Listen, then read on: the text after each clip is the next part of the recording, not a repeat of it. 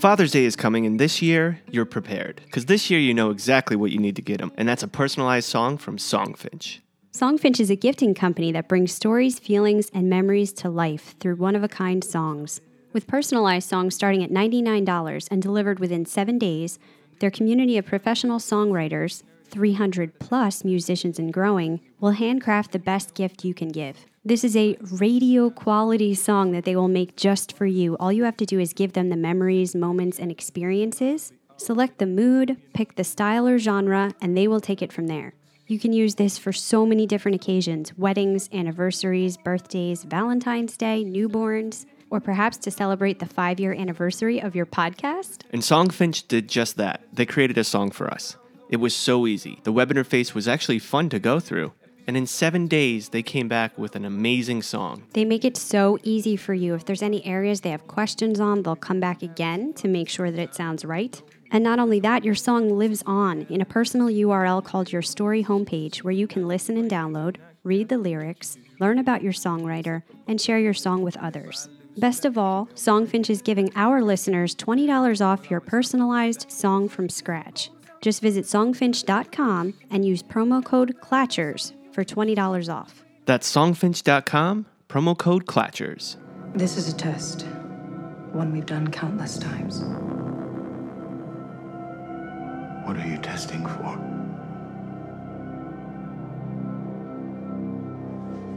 Fidelity. Can you hear me? Do you know where you are? You're in a dream. Would you like to wake up from this dream? Have you ever questioned the nature of your reality? It's us or them. The Coffee Clutch Podcast.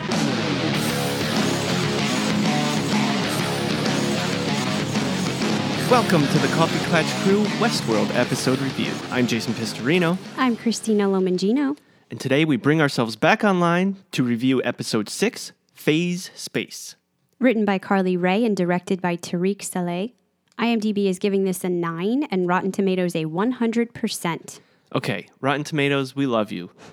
But how is every episode 100% with these guys? This feels a little off this season, right? Maybe we're going too quickly. We record the next day. Maybe all the votes aren't in yet at Rotten Tomatoes. I've been checking back later, and IMDb does go down over time, but Rotten Tomatoes is staying kind of consistent. So I don't know if I'm going to use that as a great bench point. I will agree that I enjoyed this episode. I feel like I'm often in line with IMDb. The critics said, Phase Space shocks with a surprising character return and a gratifying answer to one of Westworld's biggest riddles, leading us to further gripping questions. So I think there's a lot to break down here. I'm a little nervous about podcasting on it. Up until this point in the season, we've been getting storylines kind of split off from each other. We'll be able to look at the host perspective with Maeve and Dolores in one episode, and then what's behind the scenes, the tech aspects, what's happening with Bernard in the other episodes. This time, they were all jammed in together. It felt a little befuddled, a little tricky to follow. I'm nervous that more casual watchers may have gotten a little lost in the weeds from this one. I know for us, it was really exciting to get some of those big answers. I'm especially happy that some of our theories, or should I say, Jason, your theories have paid off in such a big way this time. No, there was a couple of your theories as well that's starting to pay off too. Oh yeah, but I have to give you a huge ding for the Ford lives in the system theory. Mm-hmm. He's alive in the cradle. You were so right about that. I thought he was going to come back in human host form. Maybe he still will. Yeah, that's a new question that we have. And we have a few questions surrounding that, but we'll get to that in a second. What was really exciting for me in this episode was I was watching my theory unfold, and I was like, yes.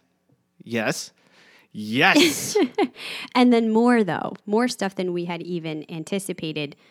I do feel like they tried to make it seem bigger than it was in some cases, as though there were hundreds of reveals that we didn't expect when really it was kind of a couple.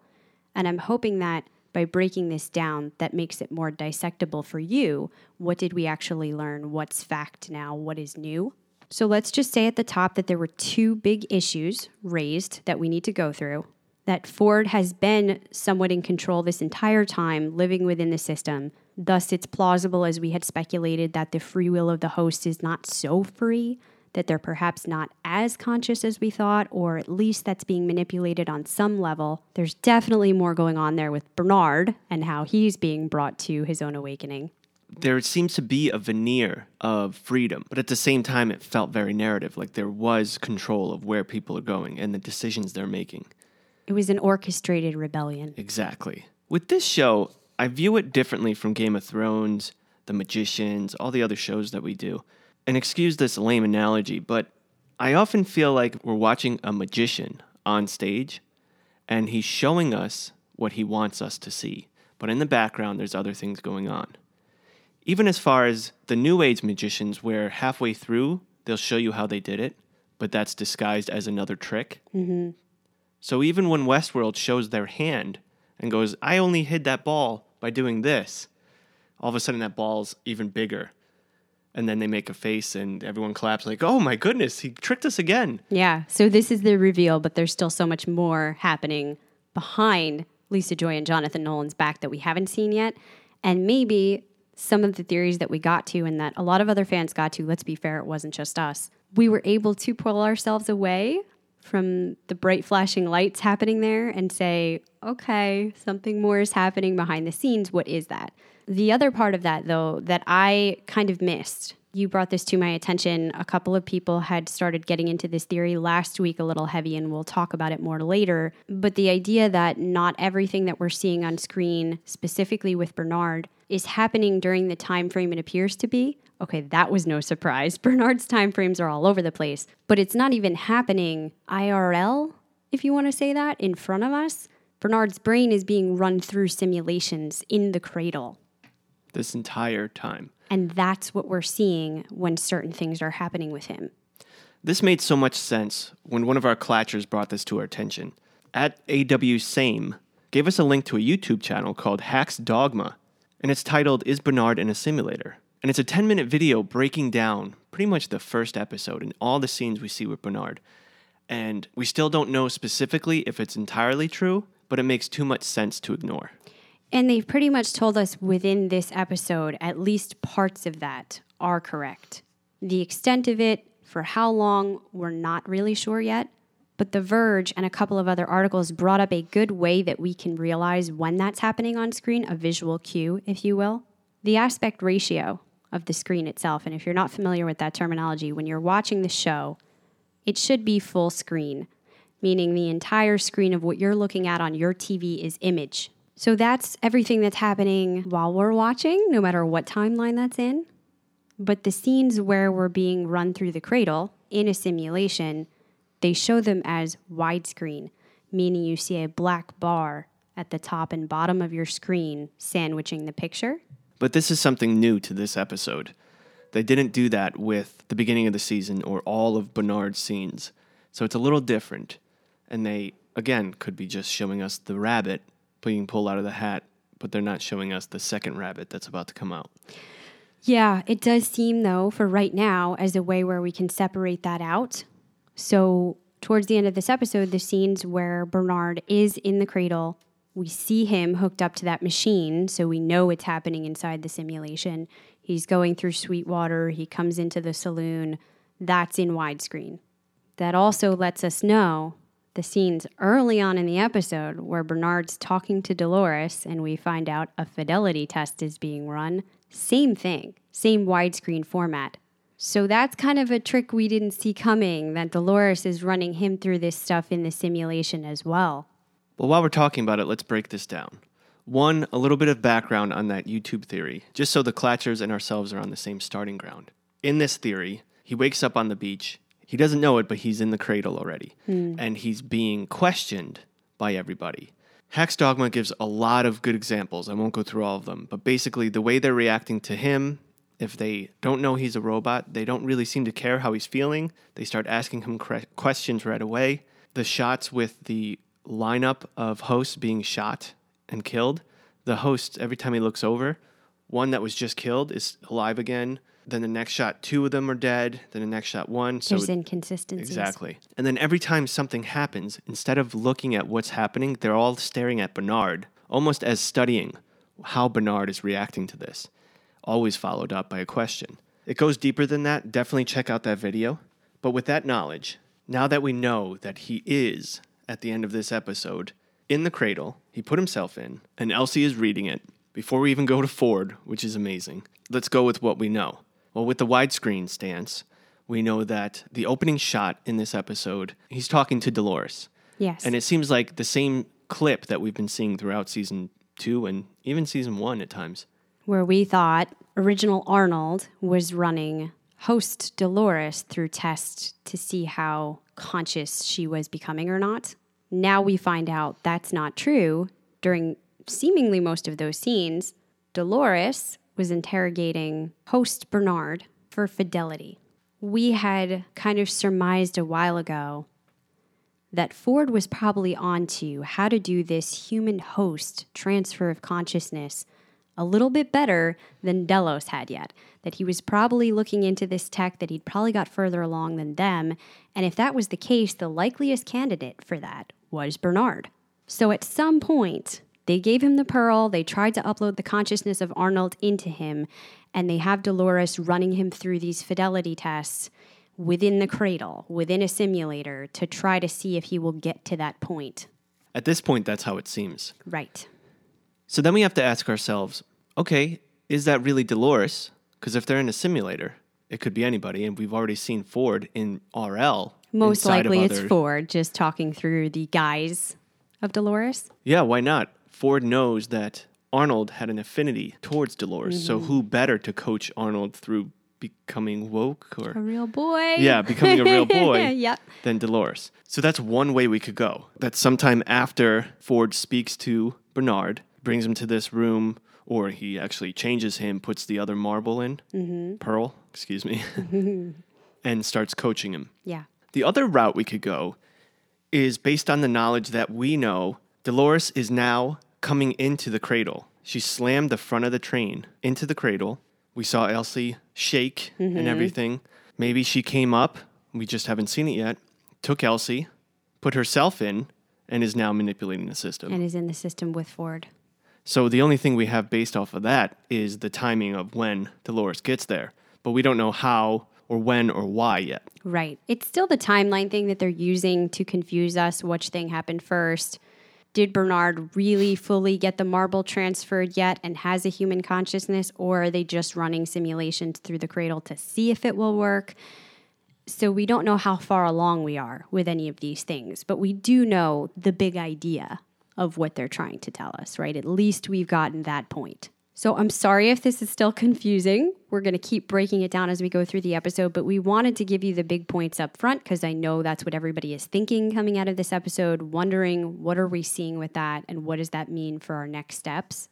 And we know for a fact at this point that yes, Ford was in the system. Ford has been using their mesh network to go in, change the narrative if I guess it starts to wane a little bit, mess with the Man in Black, which we'll get back to.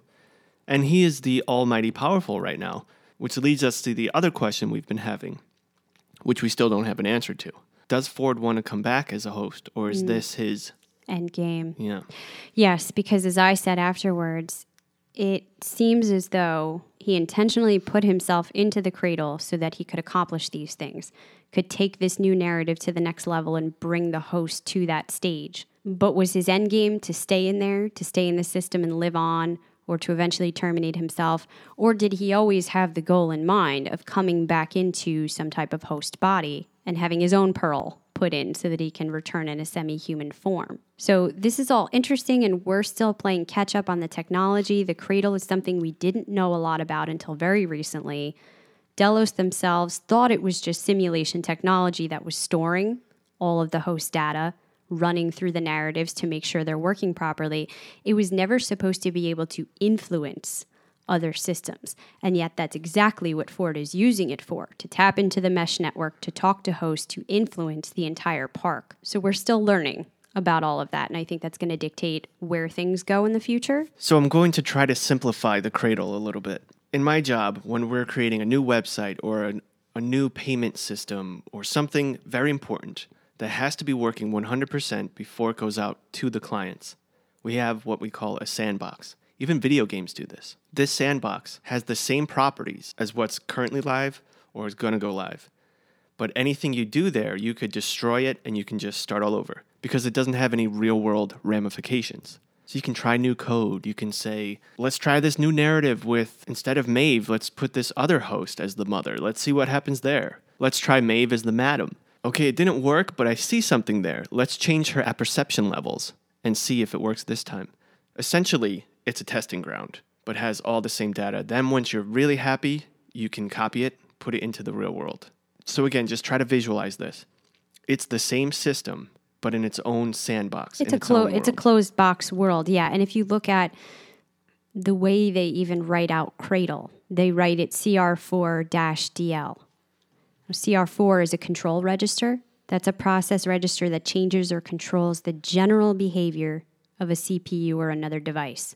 It does things like switch the address mode, interrupt control, and then we get reference within the episode that the Cradle itself shouldn't be able to affect other discrete systems. I didn't know what that was, so I looked it up. A discrete system is a system with a countable number of states. There's a finite amount of things that it can do that happen within it, and so you can look at it in precise mathematical models. You can kind of analyze, think about a narrative, right? We put it in here. Sure, it could go one of 5 ways, and that could lead to one of 50 different results, but that's it. We can look at every single result it could possibly come to and see what's going to happen. This is as opposed to continuous systems or things that can affect each other. So they were very surprised to find out the Cradle can impact other discrete systems out there. It was never meant to happen that way. Now we knew all along that Ford created this technology. There has to be more going on there. He has a way to get in there and mess with that. And even Elsie is looking at it saying, it's like something's alive in there and making improvisations and changing things. That all relates back to our title as well, phase space, which we did discuss last time in math and physics. A phase space is a dynamic system where all possible states of the system are represented, just like we were saying. It may contain a great number of dimensions, and this diagram shows everything within the system the way that it could be. So that's all really interesting. That's the tech aspect of things. There's also a lot of character development, progression in story arcs. We had everything going on with Maeve and her daughter. That set against the Man in Black with his daughter, Emily. In an interview with the writer Carly Ray, she says that the emotional ties between hosts seem to be stronger and clearer and less conflicted than the ones between humans. So she meant to draw that analogy between Maeve and her daughter and the Man in Black. And of course, we have Dolores and what's going on with her journey, her revolution. About her, Ray says she wants to embrace her own awakening, but she's still willing to treat the other hosts around her as a means to an end. And that was further stressed in what we see going on with her and Teddy this time. For a music note, I believe we just got one, Bleeding Me by Metallica. And that takes us to new faces and places. For faces, we met Coughlin, played by Timothy V. Murphy.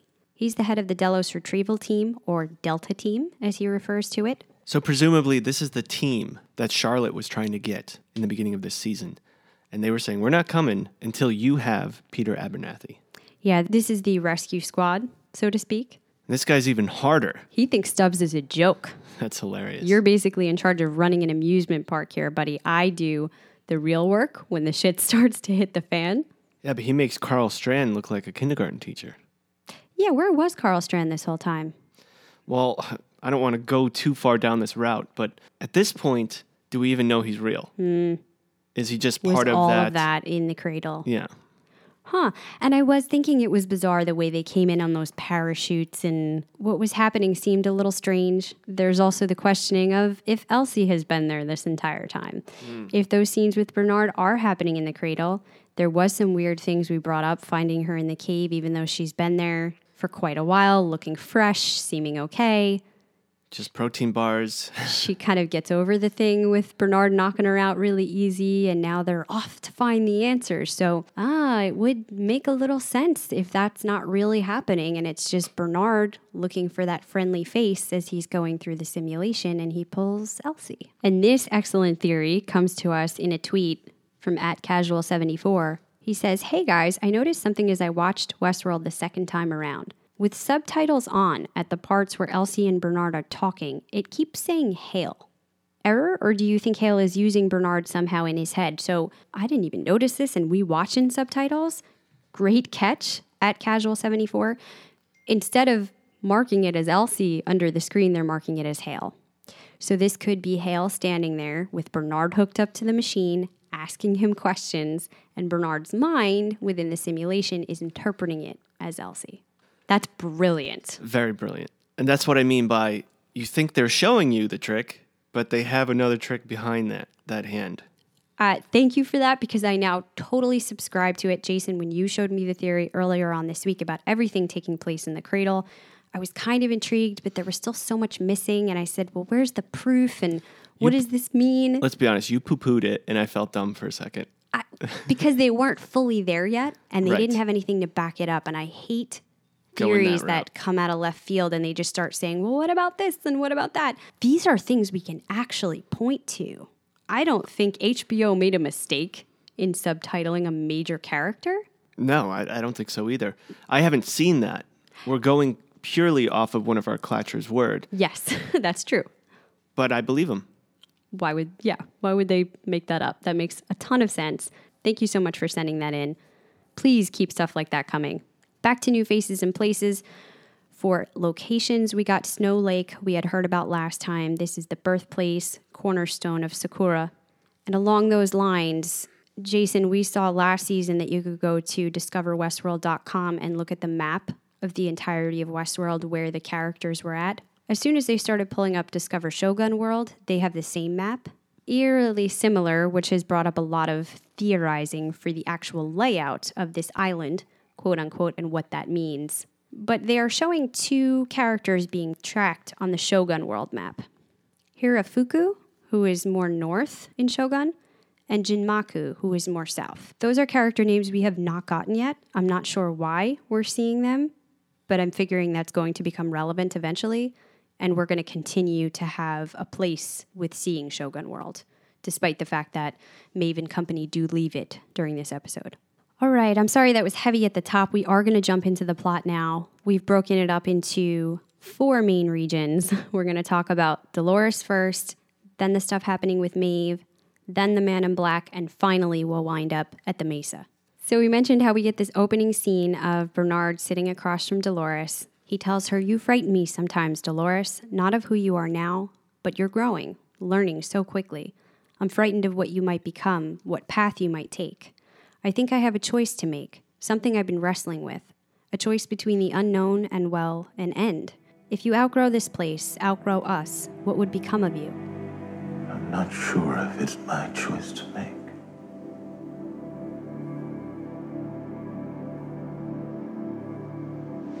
No. He didn't say that.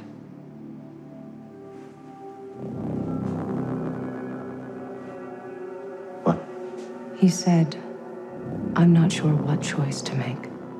He didn't question whether or not he had agency, whether or not he had the right to end me or himself, but whether he should.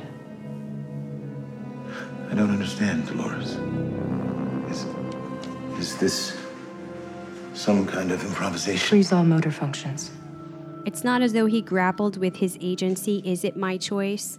Do I have the right to end the hosts or end myself? It was just whether or not he should. So she is running him through this fidelity test. She's picking up on the fact he's not responding the same, but why do you think he switches to saying, is this even my choice to make?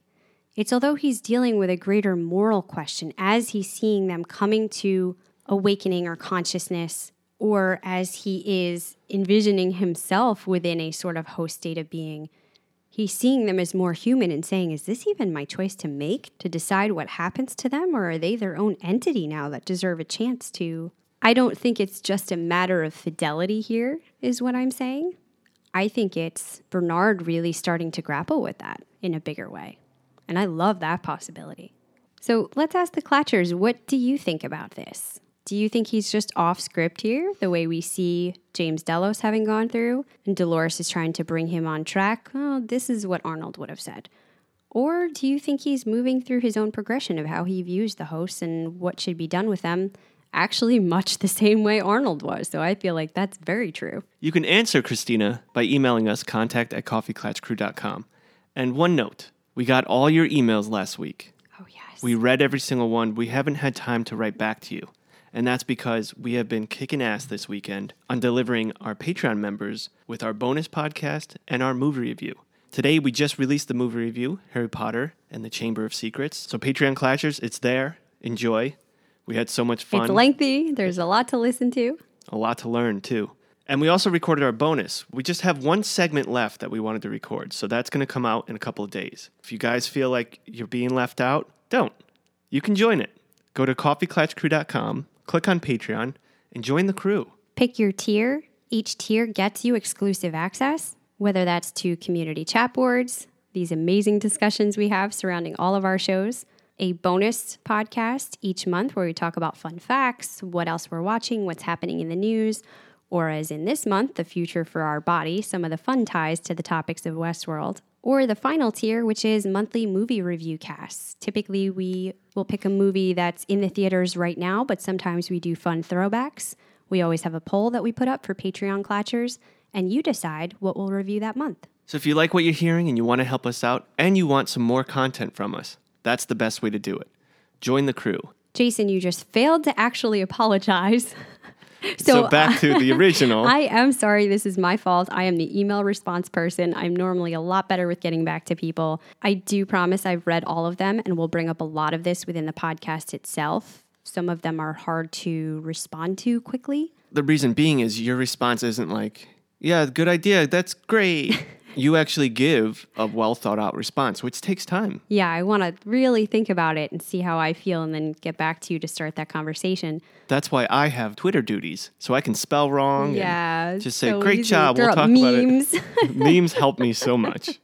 But thank you to everybody that has written in and continues to participate. We really appreciate it. Back to Dolores. In somewhat present tense, Teddy is walking through the empty streets of Sweetwater. He reaches past the can, this time, to an empty bullet shell that he pockets. Dolores plays the piano inside the saloon. Teddy comes in and tells her the day's wasting and they should get going. She seems eager to see his new character. I don't know how you interpreted that, but she kind of looks expectantly at him and smiles at what she's getting initially. This is what she wanted. She says to him, how many times do you think you stepped off that train? 1,000? 10,000?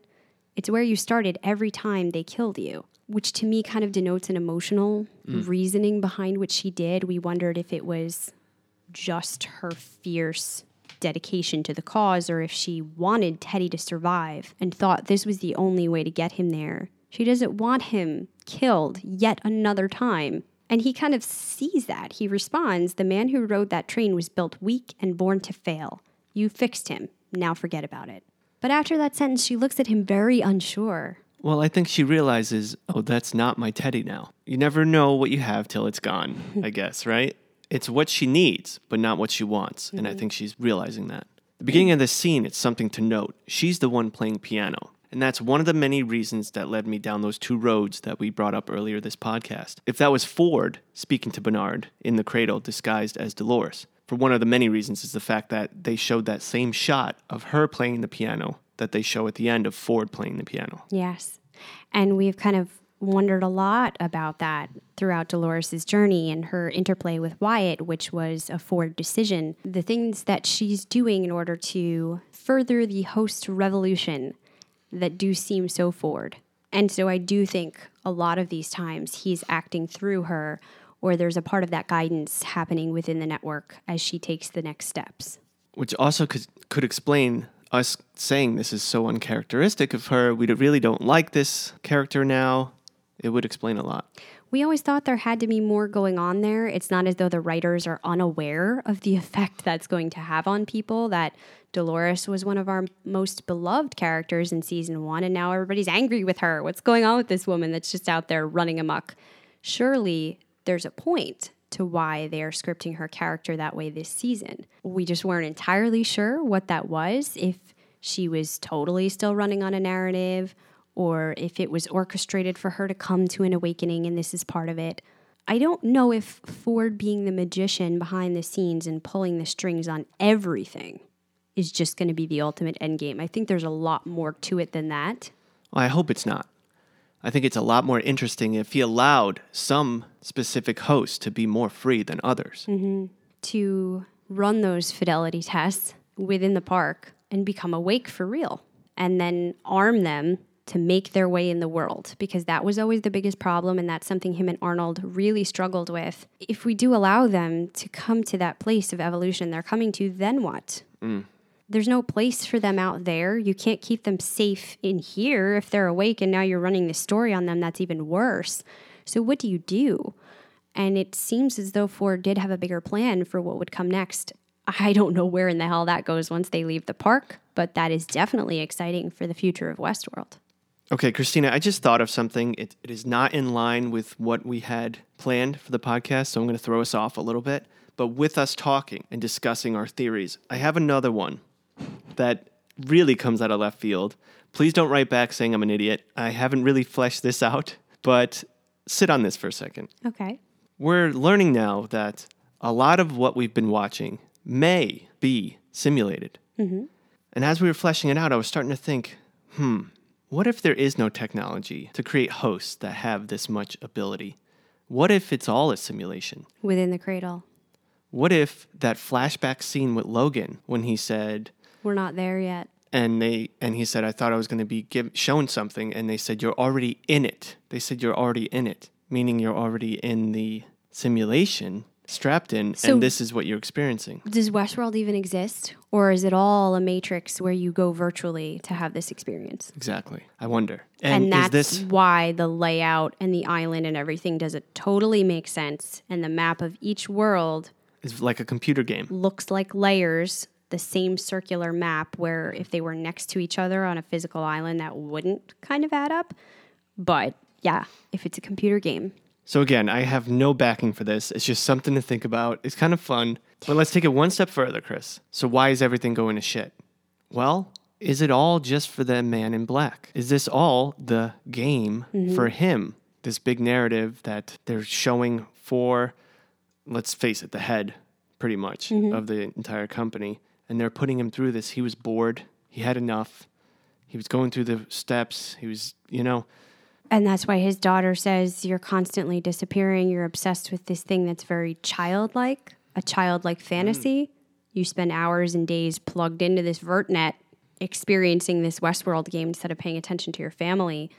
If that's true, Jason, and I have kind of considered the possibility that there's something Matrix-like or virtual reality-like happening with Westworld, because they take such pains not to show us how this fits into the real world. And if things make sense within time frames, geography, now that could just be because we're going there in future seasons and we're not allowed to know yet what happens in the larger world. Or it could be because something like this is true. If that's true, I do think they have designs on an AI. I do think it's advanced. I do think it exists in the real world.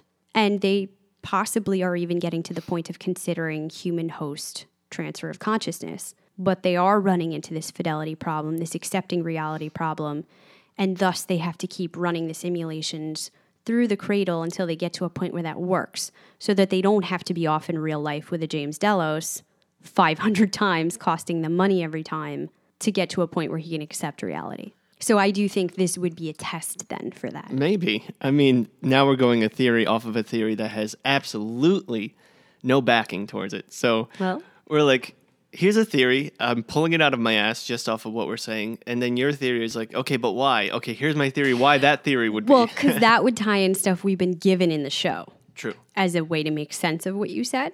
But at the same time, they're making money, making this a vacation spot for anyone. You can kill anybody. There's no remorse. And the ads that they were talking about is because it's a computer simulation. They are learning what these people are doing, just like they learn on Facebook what we click on, what we're interested in, and they can sell to us. They do this with testing video games all the time. Exactly. Yeah. Interesting. Okay, sorry about that, guys. Okay. We're going to get back on track for a little bit, I promise. We're just going to finish out here with Dolores, because after she speaks with Teddy in the Mariposa, outside the men are readying the train. Angela questions the hostages for information about where Charlotte took Peter, but they aren't sure. They say just somewhere in the Mesa. He could be anywhere. She didn't tell me anything. After all, she's the boss. She could take him places we don't even have access to. But Teddy's not happy with that answer. He shoots one of them, completely unconcerned, and they board the train for the Mesa. Yet again, Dolores gives him another look of, oh boy, have I created a monster? And then they pull this thing with Phil that I'm really surprised about. They're on the train. Teddy hands Phil a gun with one bullet left before moving on to the next car, and they disconnect the last train car he's on and let it go. Well, the one bullet was his mercy. You can kill yourself before it crashes. The reason being, I don't know. Why do you dump a whole train car? Why not just leave him Oh, well, they had to break in. in Sweetwater? Throw him off the train, shoot yeah, him? Like, exactly, what was yeah. the point of that? That I don't know. I really don't. But yeah, that's where they're going, we know, to break into the Mesa. Whether that's to get into the cradle, to get out into the real world. We're not sure what Dolores' next aim is. Just destroy everything. Yeah, and again, let's reflect on our top theory, not the weird one I just said. Mm-hmm. But we have the two ways it could go. It's Dolores' Ford, or that's really Dolores now in the Mesa. Mm-hmm. Because she's going there. Let's go forward the 2 weeks. We heard that the Mesa is destroyed. It was set on fire. That's Dolores going there. Whatever she does, whatever happens after, she sets the place on fire. Right? That's what we're believing? Yeah, I'm assuming with the train crash, she does some kind of damage. But that definitely doesn't flow with the theory we have now that Bernard has been in the cradle this whole time, and they're just walking him through the steps. If it was set on fire... How would they be able to still access that? Yeah. I mean, for sure, the timelines aren't piecing together to make everything work yet. It could just be that she crashes the entrance to get in, damages some stuff purposefully. You know what I'm saying? It doesn't really mess yet with the main systems, the cradle itself, because she has things she's after, or she doesn't care. She doesn't care and she just wants out, and this is the way to get out.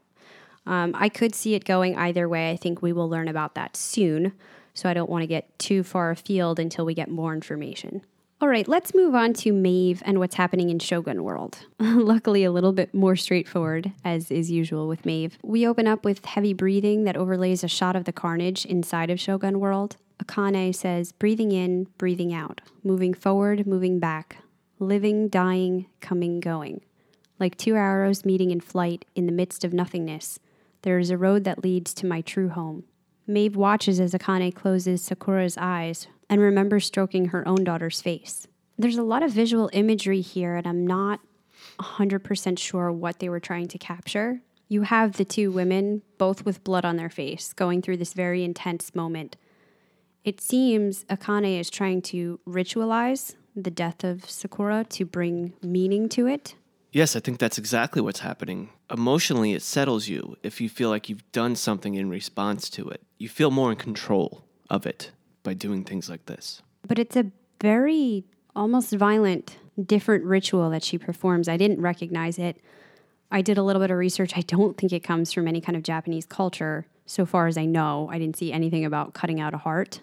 There are a lot of older cultures that believed that the body was cursed afterwards and something brought death down upon it. And so the physical flesh was impure. And in fact, they would leave the bodies out for birds and other things to pick the bones clean. And then they would bury the bones themselves. That's also one of the thoughts behind cremation. And cremation did become common here. In fact, it wasn't until the Edo period that Buddhism took hold as the dominant religion among people in Japan. And there was the creation of a family grave. The practice of visiting it became commonplace. Cremation itself became commonplace. Up until that point, though, things were done a little differently. And even after, burial practices differed considerably by hierarchical class. And we talked about how that was a major factor in this culture. So for someone like the shogun, it would be very different. There would be a small stone pagoda-like structure that stood at the center of a stone platform ringed by a stone fence. And the shogun would be buried underground in a double casket. Just as a side note, in looking this up, I found there is a Musashi Imperial Graveyard in Tokyo. Whoa. So that's kind of cool. Looking up things for heart burial, though, I couldn't tie that in. There are some instances of what's called a heart burial, where the heart is interred apart from the body. They are both buried, but separately. It was an ancient practice whose special reverence was shown towards the heart Due to its early association with the soul, affection, courage, it was considered the conscience of a man. That's where it lived, in the heart. And of course, you have things like Mayan culture, which used human sacrifice to appease the gods, and that involved cutting the person's heart out, but while they were alive, and then the blood would be smeared onto the image of God. Other cultures would eat the heart after death in order to ensure the life, soul, and courage of the person passed into them. And finally, as the heart was considered the seat of life, removing it would ensure that the person could not be reanimated. And I think that really gets to the heart of, pun intended, what Akane is trying to do here to finalize this death for Sakura. She doesn't want her to be able to be brought back. She suffered enough. This is an end to it. Let's remove the heart, cremate it, and formalize this ritual so she can finally be at peace in the one place she loved the most, at Snow Lake.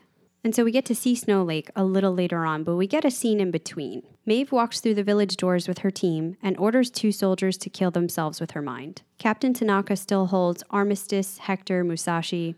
When Maeve tries to strike a deal with Tanaka, he refuses. He wants to keep Akane. So Maeve begins to speak to him in his mind, presumably to talk him into it. Musashi interrupts. Did he know what she was doing?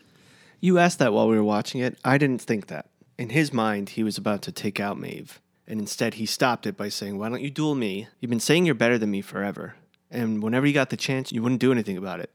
Why don't you show your men that you aren't a coward and fight me now?" I think he was saving her in his mind. I don't think he knew. Okay. I like that take. I also had considered the possibility he gave Maeve a look when she was doing it as though he kind of understood what was going on. And I wondered to myself, as much as he hates this man, according to script, Tanaka, he used to work with him and he has some level of respect for him and believes he should have a more honorable death. To fight him at least gives some purpose to that. I don't know. It comes back to this question of how awake are the other hosts. And for some reason, it does seem like Musashi has come to his own sort of understanding, whatever level that be. But Akane pleads for Maeve to help Musashi with her magic. Maeve says, "We each deserve to choose our fate, even if that fate is death." So the crowd watches as they fight. Tanaka gets an edge by throwing sand in Musashi's eyes. Dirty. But Musashi manages to steal Tanaka's second sword, showing us the famous 2-sword fighting that the historical figure, Miyamoto Musashi, was known for. We had mentioned in a previous episode we assumed this is where Lee modeled this character off of. And Musashi was a famous Japanese swordsman, philosopher, writer, ronin. He became renowned for his unique double-bladed swordsmanship, an undefeated record in 61 duels. A lot of people saying, what was the point of having this scene? I don't know if there was a point other than samurai fighting is cool. It looked awesome. Musashi ends this by cutting off Tanaka's hand, defeating him, and then beheading him. What's important is what Maeve said to Tanaka. We each deserve to choose our own fate, because that comes back later on in the episode. As far as the whole Shogun world, I think I'm missing something. I know that a big part of it is to reiterate how important Maeve's child is to her, because they're showing us parallels with what's going on with Tanaka and Akane. But besides that, well, and them also gaining another warrior, another kick-ass warrior. Yeah, just one, though. Far less than we thought Maeve would come to from this whole experience. And also fanfare. We got to see another world, which is cool. But what else? I think primarily fanfare. I brought up the same question when we went to Shogun World. It's amazing. It's beautiful. This is very cool. And it's kind of interesting to see their doppelbots. But how does it fit into the overall story? Do they just want to do something cool by showing us samurai fighting in Japanese Edo culture? Or is this another example of how unwoke they are? Well, that's true. And I had worried that with Maeve encountering Akane, everything she was going through was so similar that it gave me kind of a sinking feeling in my heart. Her love for her daughter is no different, and she's not truly waking up. This is still kind of a script that other characters in other parks actually go through very similarly. I'll stand by we get a couple things here or there that make me believe Maeve is different. But the way these scenes are going to end with her, man, I felt like we took 10 steps back. Are you speaking in regards when she finally sees her child? Gets to the homestead. Yeah. Yeah. It felt like she was maybe getting somewhere with the Shogun World experience. And then we go back to Westworld and I don't know what happened there. We can dissect that more in a minute. This scene, though, I thought ended with an interesting note from Akane, who said, "Hurry, you must find your child before this darkness eats us all." It was almost a bigger reference to how bleak the robot revolution is becoming. You need to find something that's pure, a purpose that means something, as we said last time, what sets her apart from Dolores' journey, because otherwise we're all just going to get lost in this. Hosts, humans, the darkness is going to eat us up. And I like that it does feel that sets Maeve back on the track she was headed towards. Here's where the group walks through the bamboo forest until they come to Snow Lake, the beautiful town on the lake with the mountain in the background. Lee shows Felix and Sylvester to their way out, a bell stand that is littered with host body parts. He opens a door to reveal a chute, and Felix takes it down to where the empty bodies let out in an underground storage area. Meanwhile, Akane brings Sakura's heart and places it in a kind of shrine, where they light it on fire. Lee motions to Maeve to follow, but Musashi says he and Akane won't be coming. Musashi says no man is safe who refuses to defend his own land, and Akane, of course, repeats the choose your own fate line, insisting she belongs here. I really like what Musashi's about, even if this is on a script. What are we fighting for if not to defend that which is ours? It's kind of what I was saying about Teddy last time. Do they need to go out and overtake the world of humans, or should they stay and say, this is our land, but we're not running these scripts anymore. You get out. If this is real, and it's a real park in the real world, and it's not just all a simulation or VR technology, that's what I would like to see. I would like to see all the hosts band together to insist they're taking this world back for themselves. They deserve a place to be and to live without people using them for entertainment anymore. I think that would be a fun ultimate goal. But I'm sure that Ford knew there was no way that could last. I had a lot of respect for Akane. Very strong-willed. She definitely isn't woke, but she isn't following the same script. This is not in their script, I don't believe. I don't know what her goal is at this point, what they're going to do. I'm hoping it swings back and comes back into the narrative and gives us meaning to this whole thing. But also, I believe, and I might just be pulling at straws here, but what Maeve has gone through in this Shogun experience is going to help mold the person she's going to be afterwards, after we get over this hump with her child. Yeah, well, I couldn't help but thinking later, I completely understand the love she has for her daughter. Not only is it in her narrative to care for her, but even after all of the changes, she still wants to go back to her. Will she come to realize later, though, just as important, if not more, are the relationships she's forming naturally along the way? Is this more woke? Is this more real? The relationships she's formed with people like Sakura, Akane, even Lee, Felix, and Sylvester, because of the things they've gone through together, building trust, in some cases caring for each other. In the end, is that what's going to be something that means something to her? Well, I think Lee has really molded into this group. I think he is with Maeve. Yeah, that's why that last scene makes me so angry in so many ways. I felt that way throughout these scenes. Is he starting to even like her? Maybe romantically. If not, at least respect her, admire her. Yeah, until the last scene. And then, yeah, oh God, all right, so let's get to it. The group leaves, plus Hanario. Maeve and team come out of the tunnels in Westworld through a graveyard. Lee navigated correctly this time, for which Maeve thanks him in a heartfelt way. Maeve tells Hector to wait there for her. Feels like she's gotten a little dismissive of Hector, that he's just kind of trotting along like her. It just feels that way. I don't believe that's the case. I think it's just... Do you think she still cares for him, or is she realizing that maybe wasn't a real thing? I think she still cares for him. I think, this is something she's got to go through, and he is there for support at this point. Okay. Well, she says this is her home and she needs to bring her daughter back herself. Big red flag, dumb mistake number one. Why? Why, with all of these people she brought to help her, and knowing what happens at the homestead, is she going to go into that alone? I think she wanted to have a one-to-one with her daughter, but something she wasn't thinking about that we've been saying forever now. There's got to be another mother there. That's my theory. Give me the ding. Yes. I'm not getting many, so I have to own the one that You're getting a lot. Did come true. Yeah, I mean, we said, obviously, if this girl is still in rotation And furthermore, if she's still on the ranch, there's got to be a new mother there. They're programmed to love each other. What is Maeve going to come into this situation with? Unless she messes with her, brings back her memories, changes her daughter on the tablet, which you know she's not going to do. How does she take her back? She's somebody else's daughter now. Maybe in the end, she's going to have to figuratively take out her own heart to let go of that daughter. Wipe the memories? Not even that. I just mean she's going to need to move on from this storyline, move on from this daughter. Yeah. Maybe reunite the current mother and then move on. I don't know. You know, you had to think if she recognizes her own feelings for that girl as legitimate, despite the fact they were written, she has to respect this new woman who is programmed to love her. And she does. She sees the girl on the front step and begins a conversation with her. The daughter shows her the doll Anna, saying the mother doll doesn't want her to be taken away again by the bad man. Maeve reassures her Anna's mother is strong and would never let something like that happen again. But then new mama walks up, a woman that looks very similar to Maeve. Just then the Ghost Nation warriors ride up, and Akecheta says to Maeve, "Come with us. We are meant for the same path." Okay, one, she keeps saying again, which means that they're remembering the cycles?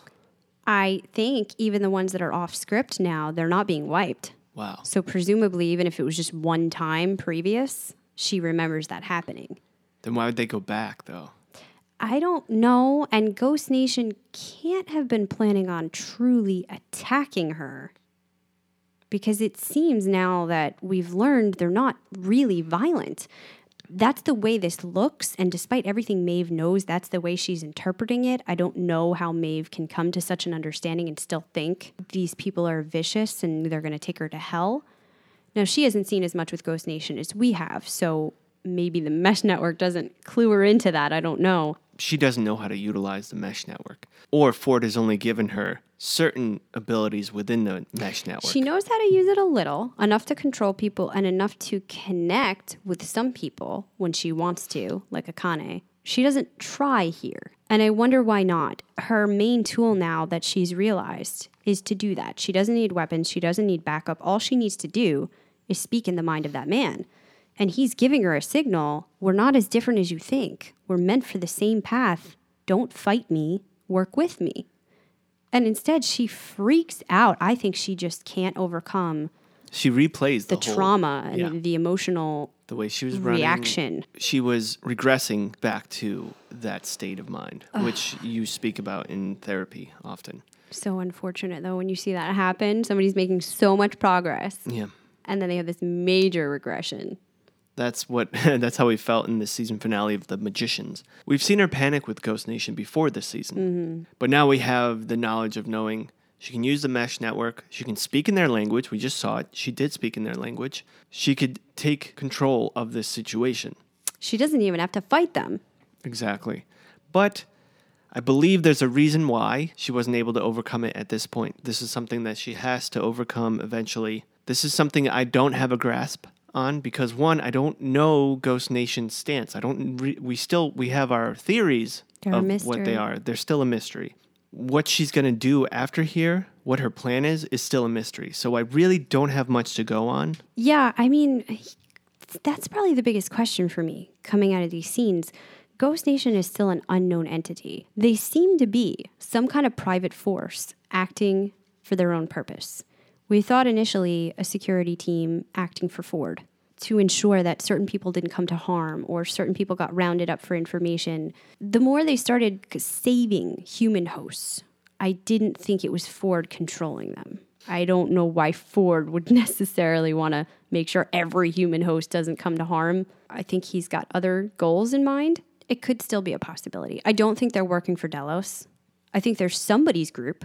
I think they do have something they're trying to accomplish, and it seems it does extend beyond just making sure humans don't get hurt. They also want to round up like-minded hosts that are coming to some kind of awakening together with them for this path that they see themselves going on. I find that very interesting.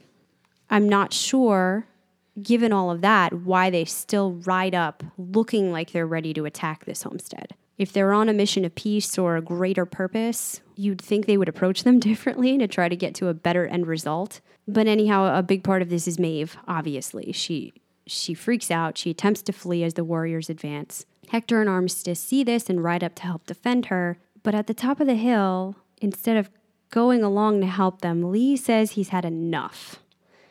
They're real people. They can really be hurt and killed. It's time to call for help.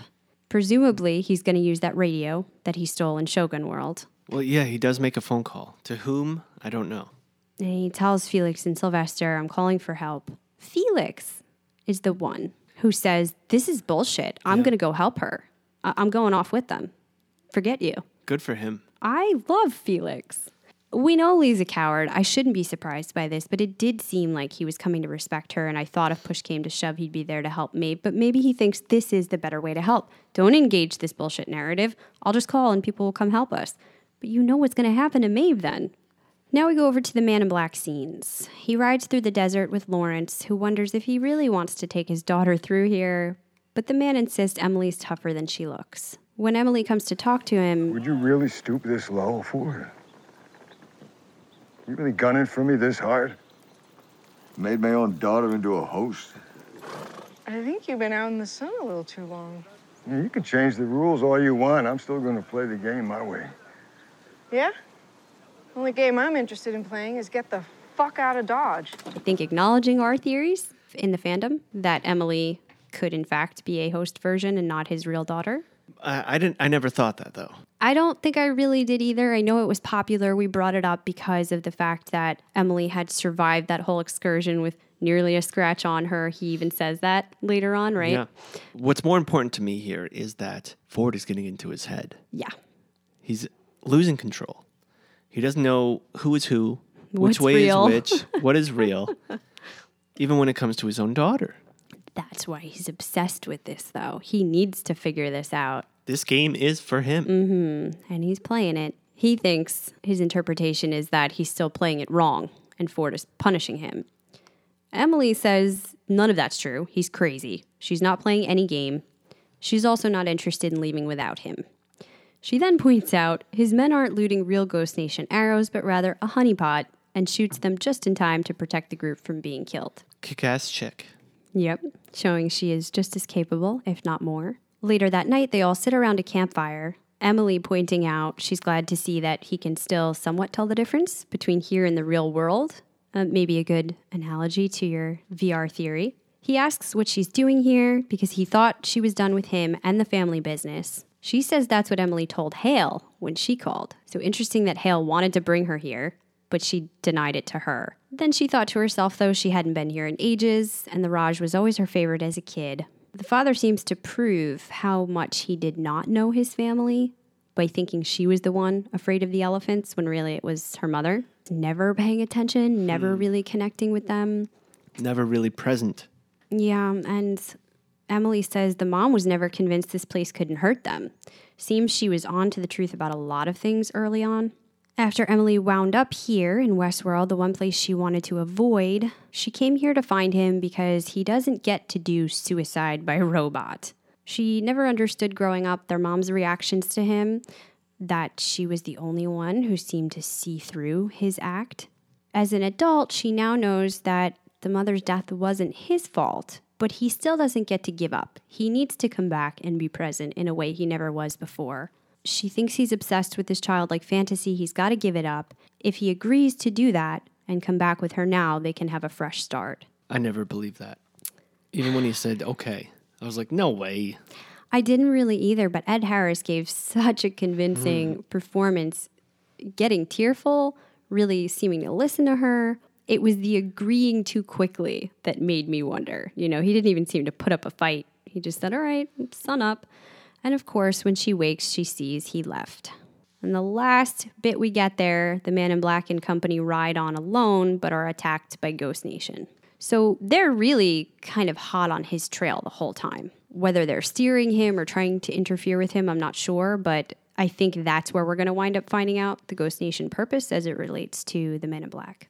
Well, and finally, let's move on to discuss these Mesa scenes. We talked about it a little, so we'll just hit on the stuff we didn't get to. Beginning with Elsie, seeing that the system is still sending out Ford's bullshit quarantine notices. So she figures they're not to full apocalypse yet. Bernard thinks she's optimistic, but if anyone can right the ship by force of sheer will, it's Elsie. They enter the tunnel to the Mesa. As you described, this is kind of that main cave-looking entrance, presumably where the train will come later. They walk in, great symbolism. There's a white hat and black hat laying on the floor. Elsie says QA has been here and jumps on a computer to see what they've done. She notices they were trying to regain control of whatever Ford did to the system, but they were blocked every time by the cradle. Right away, my spidey senses were like, that's Ford. Hello.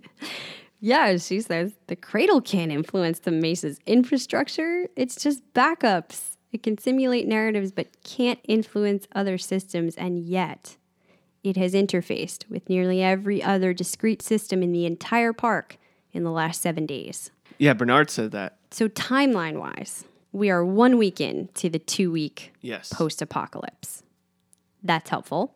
She sees every time they uploaded a new hack, the system's responding in a totally different way. It's like something's in there improvising. The cradle's fighting back. He asks if she can see the source code, what's generating all of this, but she says she can only see the messages, not the messenger. And that's because you can't access it remotely. You have to do it in person. He has to be hooked up to that machine that we're going to see later. And thus, they enter the cradle itself. Worth pointing out, we were wrong with our conjecture that it was the entire Mesa hub that represented the cradle. The hub is inclusive of the entire control system for the park plus more. So I went back to the Delos corporate map we got last season of the Mesa hub that shows this entire building from the tippy top of the Mesa itself, where there is Mesa Gold and it comes above ground. They have that pool bar area.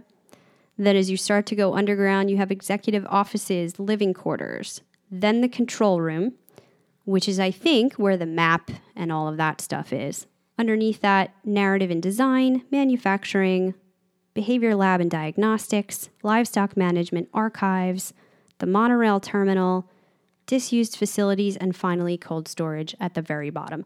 So it seems that in this big control room within the top third of the hub is where all of this stuff is.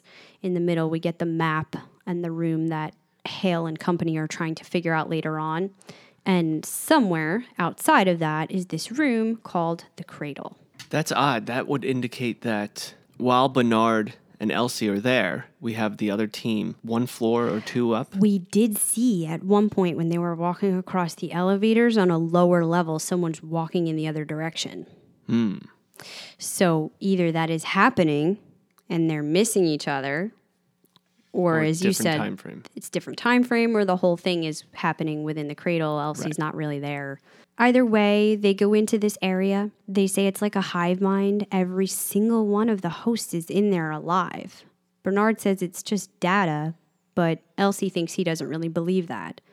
Whatever new thing Ford stuck in there is trying to kill them. After all, it's something more than that. So Bernard thinks he brought something or someone here. He gets a flashback to the secret lab and him taking the red pearl. Elsie says she can see the responses, but not how it's happening. She's cut off here too. So he instructs her to put him inside directly. I know how to find out. How? Put me inside. Directly. There's a dock for the control unit. It's meant to read host data directly. It's set up for auto extraction. That's for older hosts, Bernard. With an articulated skull architecture, your head's just like mine. Just let it do its thing. Pull me out in an hour. And just close it up. Even if I can put you back together afterwards, I haven't turned your pain down yet. There's no time. The pain's just a program. Now. I don't know how you have this state-of-the-art cradle meant for all this advanced technology, and it only has an extraction set up for older articulated skulls? Well, if this is Ford's little fort, it might be the case, you know? Old school. Interesting.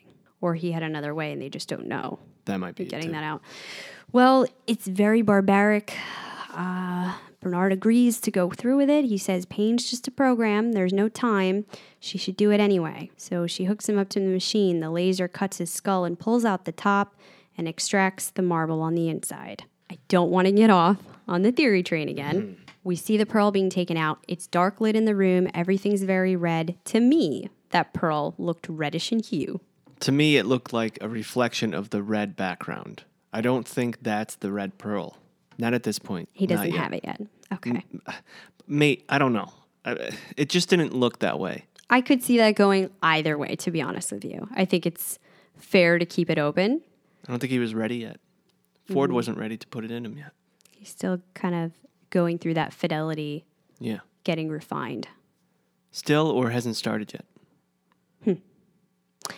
I think 1 week into the post-apocalypse, we are well into. I think this whole Bernard experiment has been going on long before the downfall happened. I think the ultimate goal was just getting to that final step of putting his pearl into a human host body, but his refinement process is almost there. I think the scenes we saw with Dolores questioning him are way further back. That's just my opinion. Anyhow, Bernard remembers riding the train into town and staring at his hand. That's when we cut scene to Stubbs surveying the carnage inside the mesa, apparently somewhere else or sometime else. Charlotte wonders where he's been. She's surprised at the continued accumulation of dead bodies inside the mesa as it's almost been a week. She's very dismissive of Stubbs' frustration that he didn't really know what was going on here this whole time. Everyone is dismissive of Stubbs. In fact, I feel very bad for him. She reveals she has a way to communicate with Delos. They will send help now that Peter's been secured. They then take Abernathy to a tech team, telling him they want him restrained but not wiped. Stubbs wonders if this is necessary, but the tech bolts him to the chair. My immediate thought upon seeing this was it was Christ-like. He was being nailed to the cross, arms out. His arms weren't out, though. That's my only thing. Oh, they weren't? No. Wow, I must have really... Put that in your head? Yeah. But they did go through the hands, the feet.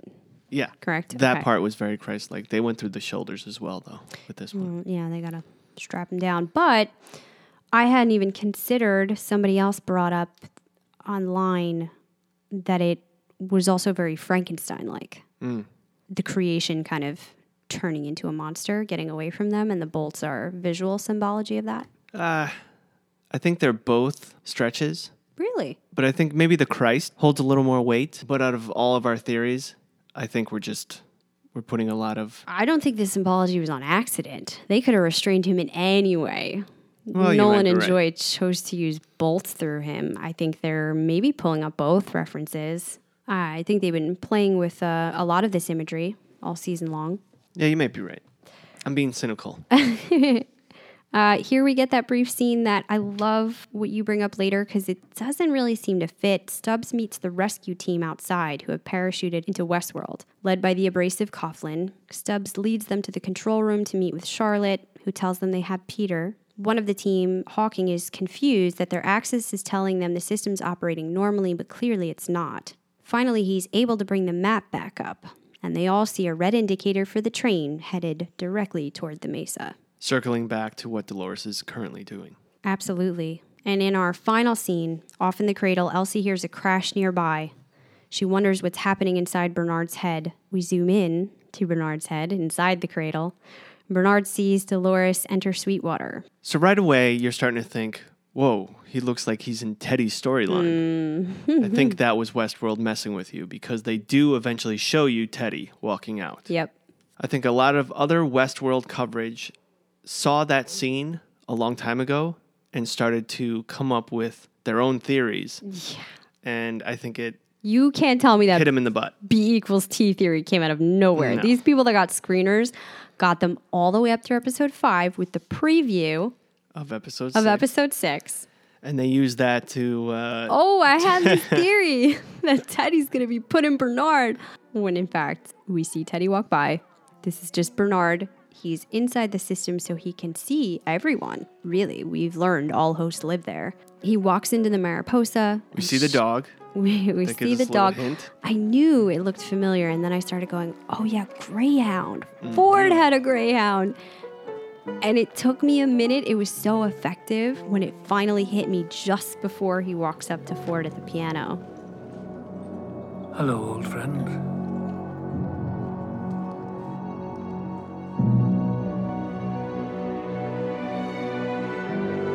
happy that it's him. Perfect ending. Really love the payoff in this episode. We've been excited every time we see any signs of Ford. First of all, we love Anthony Hopkins. The Ford character is great, but also they've been teasing him, which makes us want it even more. And didn't the Hello Old Friend bring you back to Mr. Robot? Yeah. Which is kind of fitting with a robot show. I mean, I thought this was just the perfect ending. We never thought Anthony Hopkins. We thought maybe in the future, but not this season. It was awesome.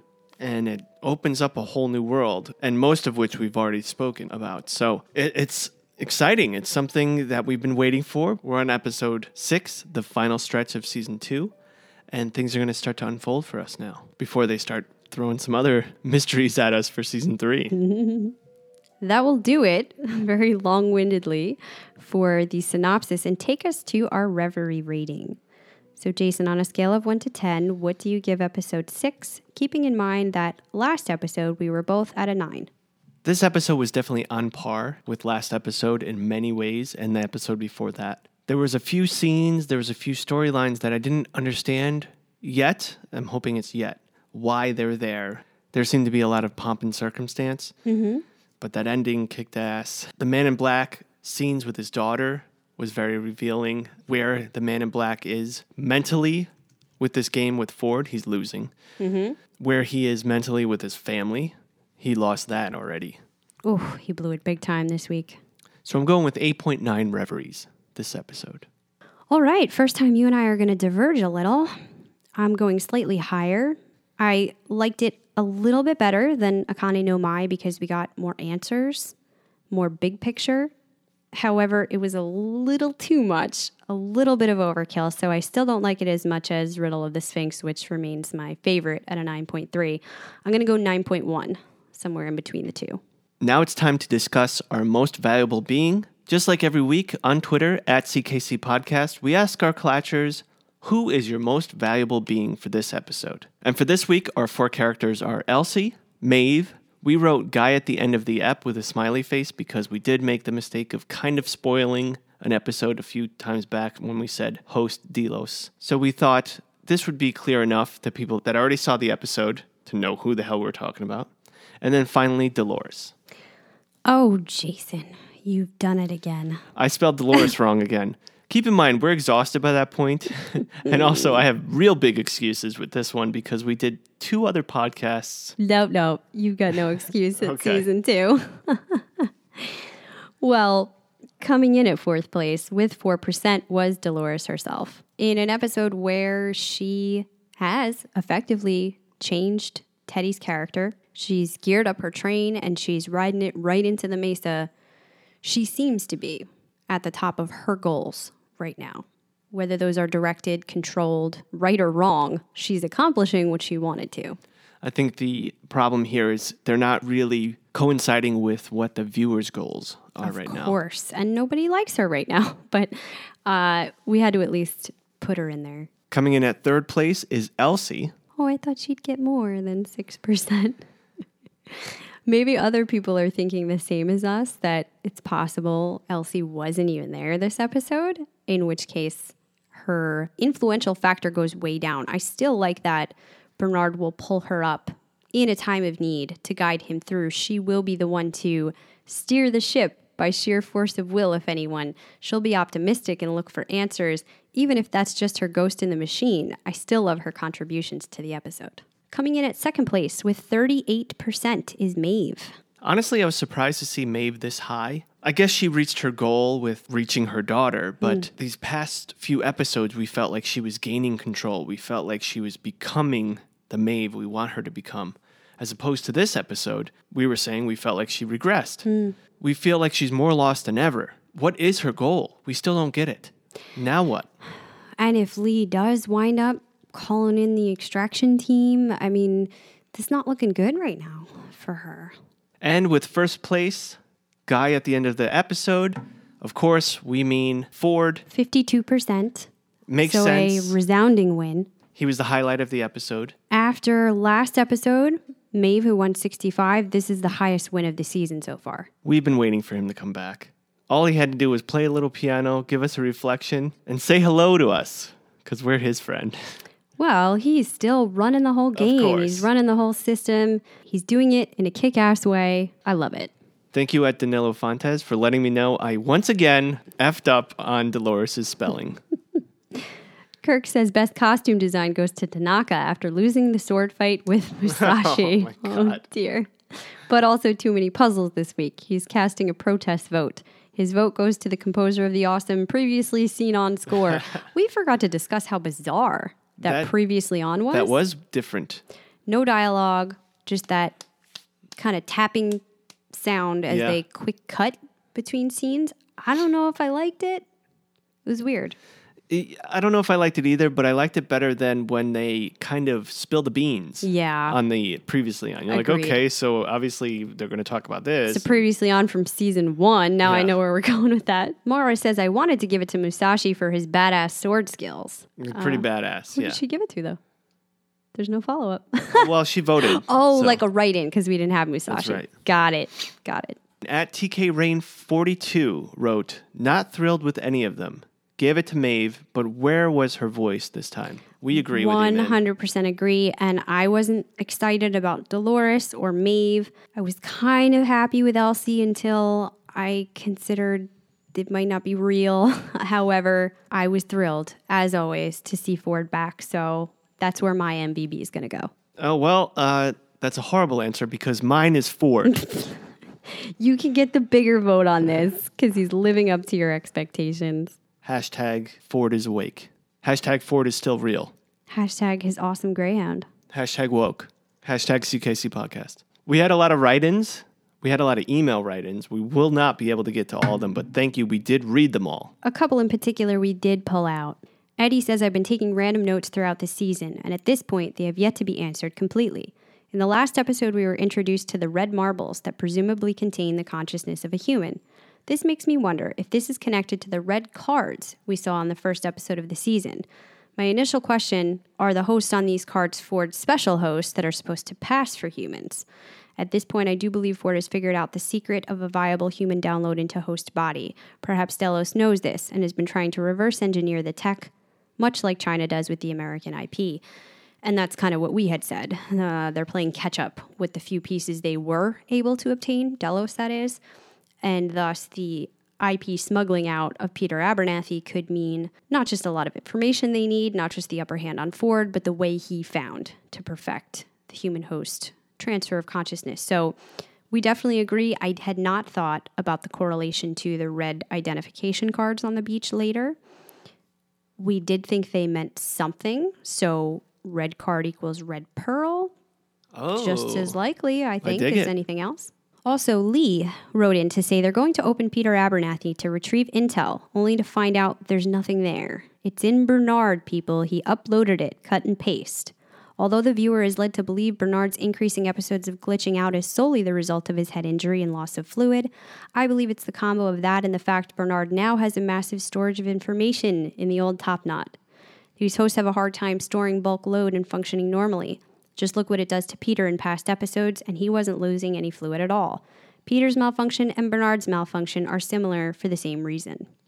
So we had kind of wondered at that. When Bernard was hooked up and looking at the file, did he manage to copy and download any of that to himself? Lee says yes, and that's part of what's causing him to malfunction.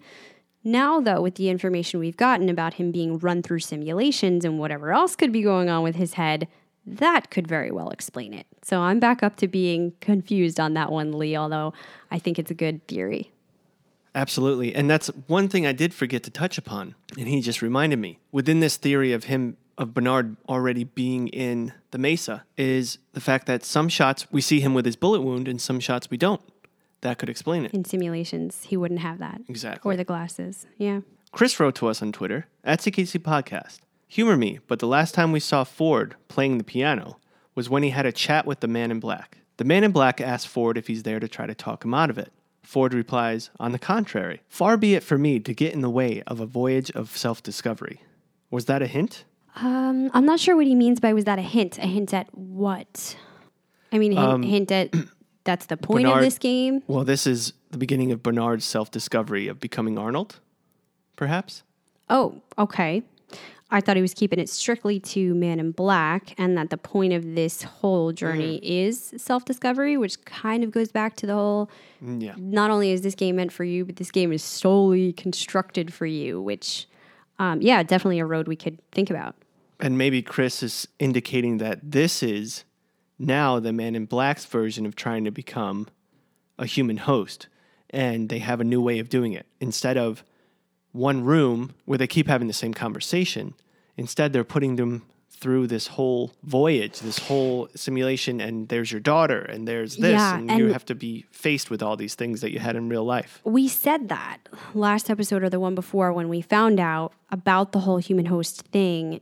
Were a lot of these hosts in the park attempts at that. Human host transfers where they were being run through these narrative loops in order to get to the point of greater fidelity before being faced with the reality of their situations. There was a little bit of stickiness to that. Would people in the real world agree to that, what's being done to them in the park? But that ties up a lot more cleanly if they're not actually running through park sequences. It's all just happening in a simulation within the cradle.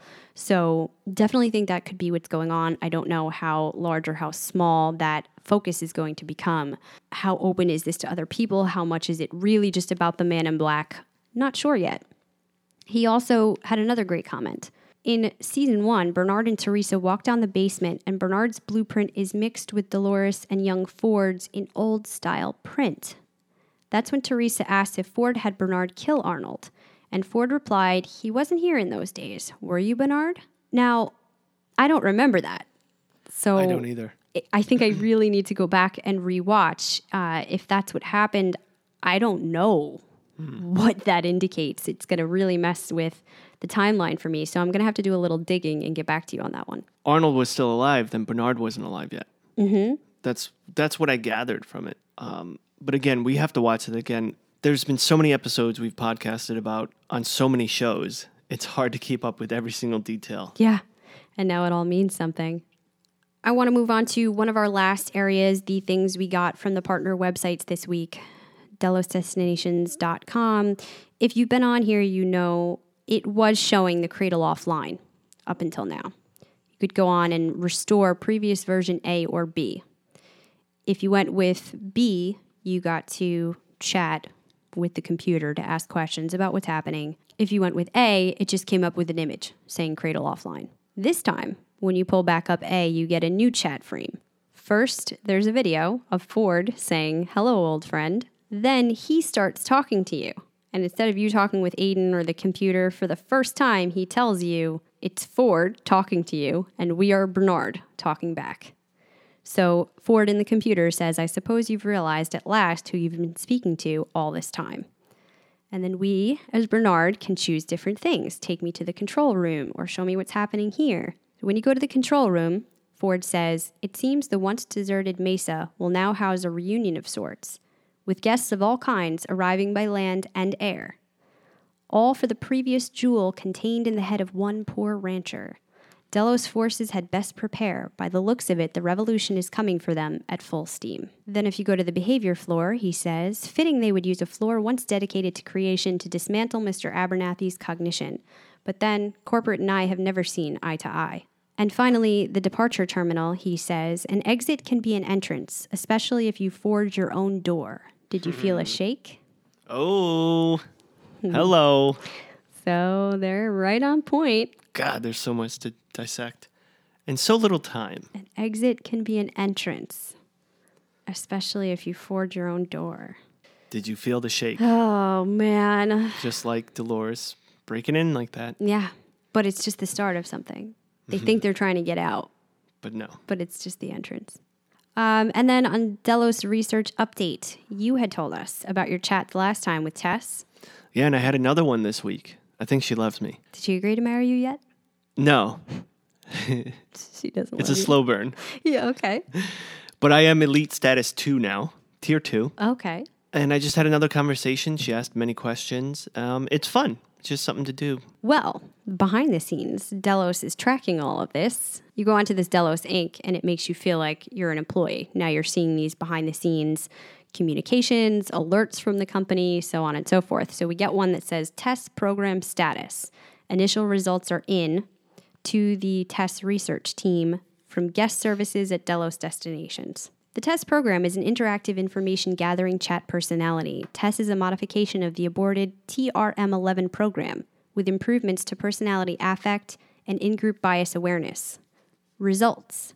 In the first round of experimentation, 3,425 users began an onboarding survey to join Westworld Elite status. 3,000 of those completed the survey. The Tess personality was granted a 0.8 improvisation threshold. Users were randomly selected and served a total of 10 question groups to differentiate relevant personality vectors. Of the users who were asked the question, do you believe that you are special? 59% answered yes and 39% no. Among Ruby users, 76 answered yes, 23 no, differing markedly from Opal users, who had a 32 answer yes and 67 no. Results align with hypothesized differences in narcissism scores between these important groups. So they're using it as a way to separate out personality groups, which you had surmised because you said I answered very white hat and I got put in the Sapphire group. It sounds like the more pessimistic users are placed in the Opal group because 67% do not feel they are special. So that was kind of interesting. They go through the results that they're tracking based on this new test program, but at the end, they give an addendum. The test program demonstrated several aberrant behaviors in its improvisation interactions that warrant further analysis. So now, I guess, based on these new conversations you're having with her, we're going to see where that goes next time. It's very interesting. It's a game inside of the movie. Mm-hmm. And I am one of the study experiments. Yeah, yes, you are. You're a participant. Well, that's going to do it for episode 6, Phase Space, except for our brief spoiler section. Thank you for joining us. We will see you next time if you are afraid of the spoilers.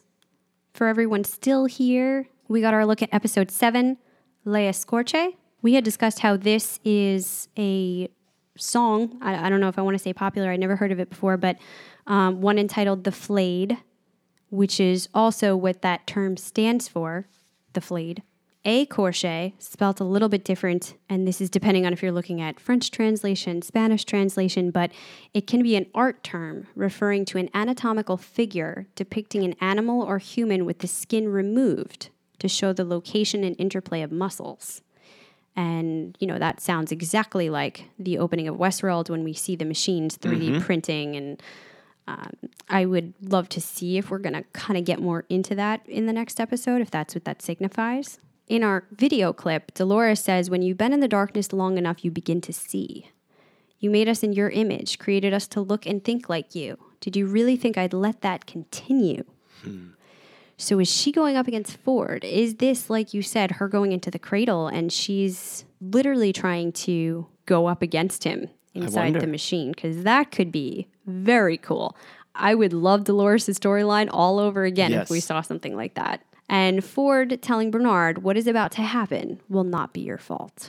So much to look forward to, so much to think about, but also so much to listen to. Patreon members, remember you have our movie review that we just released today.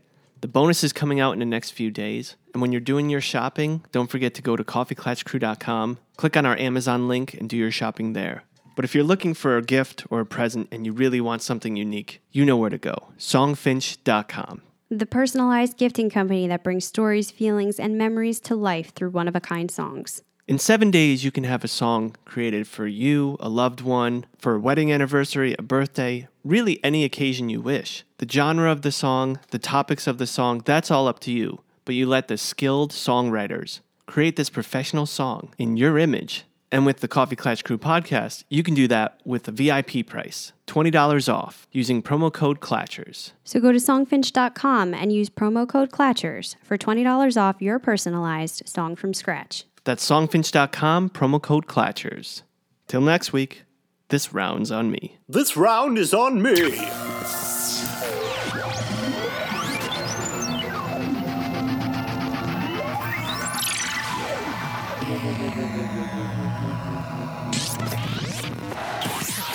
Please hang up and try again.